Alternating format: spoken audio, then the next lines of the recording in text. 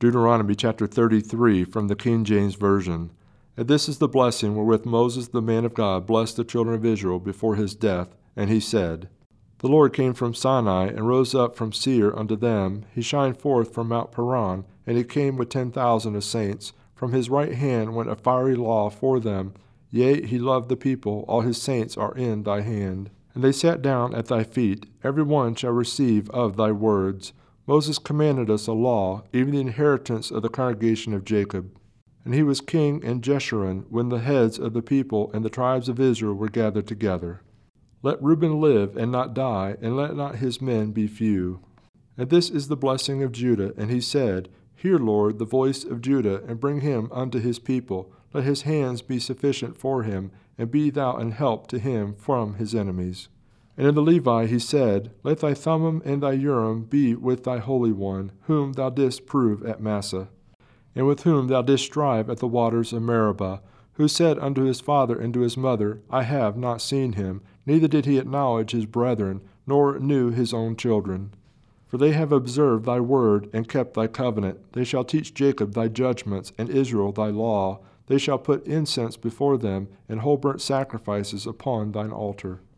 Bless the Lord his substance, and accept the work of his hands. Smite through the loins of them that rise against him, and of them that hate him, that they rise not again.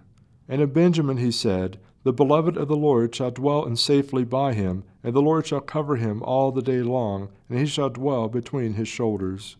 And of Joseph he said, Blessed of the Lord be his land, for the precious things of heaven, for the dew, and for the deep that coucheth beneath, and for the precious fruits brought forth by the sun, and for the precious things put forth by the moon, and for the chief things of the ancient mountains, and for the precious things of lasting hills, and for the precious things of the earth and fullness thereof.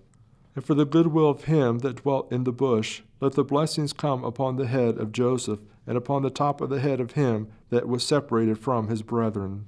His glory is like the firstlings of his bullock, and his horns are like the horns of unicorns. With them he shall push the people together to the ends of the earth. And they are the 10,000s of Ephraim, and they are the thousands of Manasseh. And of Zebulun he said, Rejoice, Zebulun, in thy going out, and Issachar in thy tents. They shall call the people unto the mountain, there shall they offer sacrifices of righteousness. For they shall suck of the abundance of the seas, and of treasures hid in the sand. And of Gad he said, Blessed be he that enlargeth Gad, he dwelleth as a lion, and teareth the arm with the crown of the head. And he provided the first part for himself, because there in a portion of the lawgiver was he seated. And he came with the heads of the people, he executed the justice of the Lord, and his judgments with Israel. And of Dan he said, Dan is a lion's whelp, he shall leap from Bashan. And of Naphtali he said, O Naphtali, satisfied with favor, and full with the blessings of the Lord, possess thou the west and the south. And of Asher he said, Let Asher be blessed with children, let him be acceptable to his brethren, and let him dip his foot in oil. Thy shoes shall be iron and brass, and as thy days so shall thy strength be. There is none like unto the God of Jeshurun, who rideth upon the heaven in thy help, and in his excellency on the sky. The eternal God is thy refuge, and underneath are the everlasting arms. And he shall thrust out the enemy from before thee, and shall say, Destroy them. Israel then shall dwell in safety alone. The fountains of Jacob shall be upon a land of corn and wine. Also his heaven shall drop down dew. Happy art thou, O Israel, who is like unto thee, O people saved by the Lord, the shield of thy help, and who is the sword of thy excellency.